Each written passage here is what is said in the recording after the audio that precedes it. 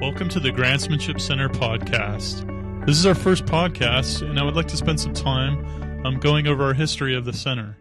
The Grantsmanship Center was founded in 1972 by Norton J. Kieritz to offer grantsmanship training to nonprofit and government agencies.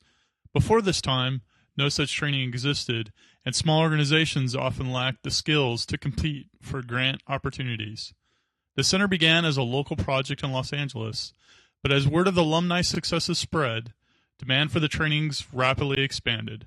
Soon organizations in other cities were asking to host the TGCI training programs in their own communities. By 1975, the Grantsmanship Center was conducting more than 100 workshops a year across the country.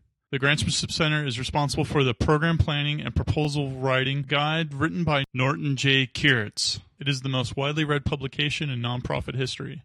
There are more than 1 million copies in print, and scores of government, foundation, and corporate grant makers have adopted it as their preferred application format.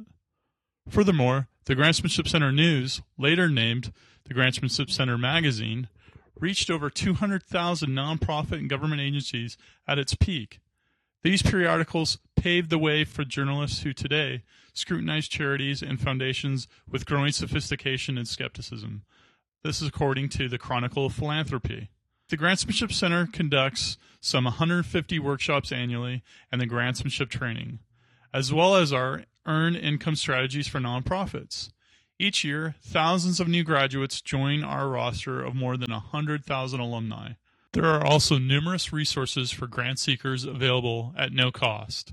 These include daily grants announcements from the Federal Register, archives of the Grantsmanship Center magazine, indexes of funding sources at the local, federal, and international levels, and more.